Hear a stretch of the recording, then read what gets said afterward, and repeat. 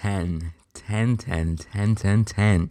That is a whole double digit of episodes of the Young Nut Experience. Sexy people. Can I get some applause? Yeah, hold up. That is enough. So, what am I gonna hop on here and say today? Well, yeah, just like always. Oh, what is this? What is this going on? Just like always, I'm not just gonna hop on here and act like I'm gonna ramble for another 20 minutes, even though I am. I've got a topic today, and that topic is closure. So, closure, what does closure mean? Well, I'm gonna whip out my dictionary right now and see what closure means. Closure means the act of. No, that's the first definition. I want the second definition. Sense of resolution or conclusion at the end of an artistic work, or a feeling that an emotional or traumatic experience has been resolved. So, what do I mean by this? What do I mean by emotional or traumatic experience? I'm not personally gonna act like, oh, I've reached closure because I just, damn, I'm kind of stuffy today, but I'm not gonna sit here and act like I just ended a relationship or something, you know? That's not the kind of closure I'm talking about. When I say closure, I'm more so talking about like, like when you're overthinking things.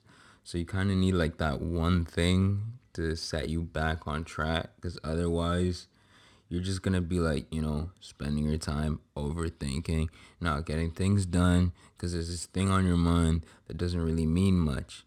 So I'm not going to come here and sprinkle in details and not give the whole story. I'm going to give the story, but I'm not going to use names. So what do I mean by I was seeking closure?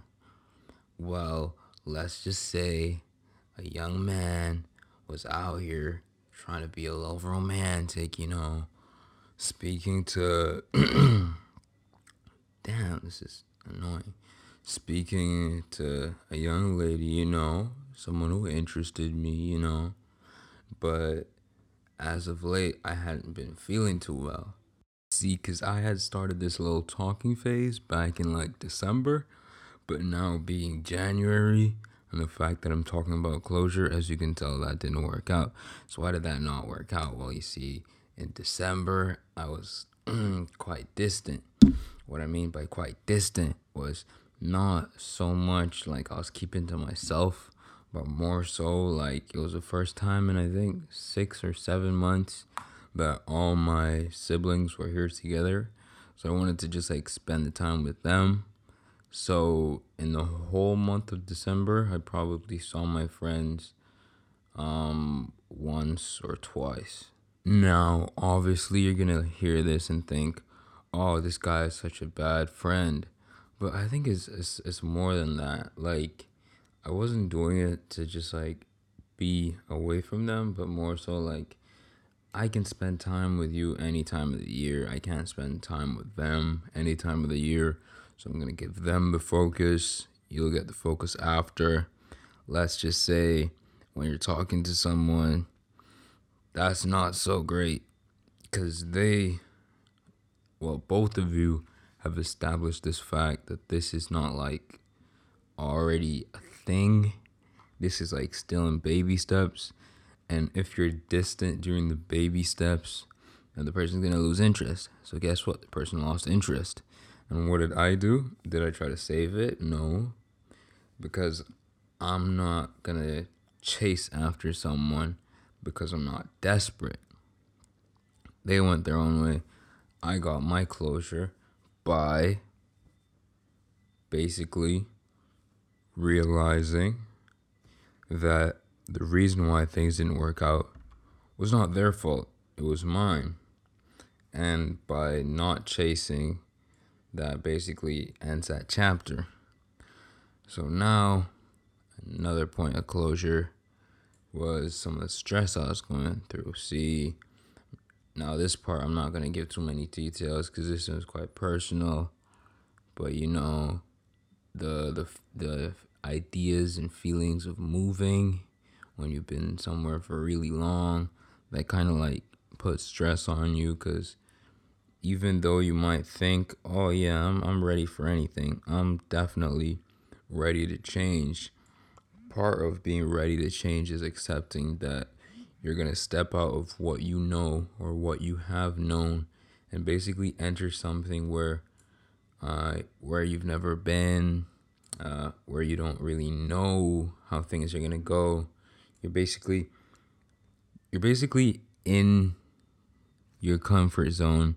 This is like you're in your bedroom, and then out there, this new place is like a bush, and they're gonna tell you, "Here, I'm gonna give you a sleeping bag. You're gonna go out and sleep in the bush." And you're like, "Well, I enjoy my bedroom," and they're like, "Well, the bedroom's not really there anymore." So that kind of like that adaptation, that's gonna like give you, I don't know what I'm talking about. I'm gonna just say moving's always a pain.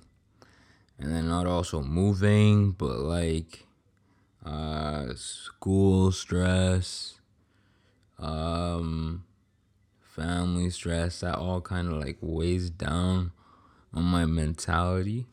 And I mean, it doesn't really exhaust me physically, but it exhausts me mentally. So I don't really want to speak to people. I'll speak to about like the same group of friends that I always speak to, because like if I don't have people to talk to, then like it's gonna be even more difficult to bear. But I'm not like my usual bubbly, charismatic self. And now that I've had that closure, I can get back to how things were because I no longer have this stress dawning upon my mind. So now that I'm good, I gave you the reasons why I wasn't, why I maybe could have avoided some of it. And now that I'm good, I'm going to talk about things that have been going good.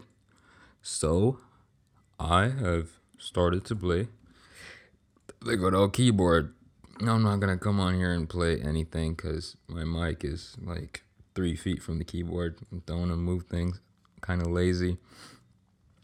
But I think just like with any other hobby of mine, like it's not really that I just picked up the keyboard and I was like, you know what? I want to play this. I think it's more so like things that I already had lying around that I didn't really care for, but I had showed interest in. Like before I got my drawing tablet, I wasn't like a complete amateur. Like I'm not flexing to say I'm good at drawing, but when I mean an amateur, I mean like I wasn't just like I had no experience. Like when I took art class, when I was a kid, I liked to draw. So buying a drawing tablet basically meant I could do all this drawing without wasting all this paper, keep it on my computer because I use my computer often. So now that I got this keyboard, because I love listening to music so much, I can start playing music. Maybe I can start making music. But most of all, it kind of gives me something productive to look forward to. Because not only am I showing progress, but every time I play, I get slightly better. And that's like a good feeling I get up in my head. But also, like, the fact that it gives me something to do day in, day out, you know, before I go to bed or when I'm feeling bored. Just get up, go to the keys, start playing. It kind of gives me something to do in some free time I would otherwise spend either unproductively or sleeping. Now, I'm not going to cut into my sleep, of course, but if I usually sleep at 10 o'clock and let's say 9:30 I was ready to sleep, I could use those 30 minutes to play. So even though I'd be going to bed at the same time and almost losing out on extra sleep I could be getting, it'd be for a good reason. If it was 9:30 and I decided to stay up until 10 because I was browsing Twitter or watching Netflix, that'd be another story. Because then I'd be, like hurting my eyes. I wouldn't really get much out of it other than like the quick entertainment. But for this, it's like I kind of get out this like little bit of progress. So that's nice. School is nice. Obviously, running. Low on stress right now. I'm trying to keep that stress to a minimum. Back to being the only one in the house. I mean, it was fun while it lasted. As in having like my peoples around. It was fun, but I feel like when you're an only child in the house, after a while you kind of get used to it, and for better or for worse, you kind of get accustomed to not having people in your house, not because they annoy you or whatever, or because you desire to be alone, any of that nonsense, but more so because you just value your personal space more, and that's not a bad thing. For example, when my siblings come over, I know I have to share a room, so that's never pleasant. So even though I do love them very much, I know when they're gone, things are going to get more comfortable around here. So it might sound like a scummy thing to be thinking about, but it's not really. So I'm going to just cut it here because I don't want to go on for too long talking about things that I didn't plan on talking about. I just came on here to talk about, closure, getting answers, going on with your life in the face of adversity and all that kind of stuff. So yeah, I'm gonna cut it off here. Play some D'Angelo for y'all.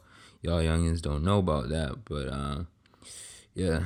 Good night, y'all. If you just woke up, good morning. If it's the afternoon, ignore me. But goodbye. The pines, they often whisper. They whisper, but no tongue can tell.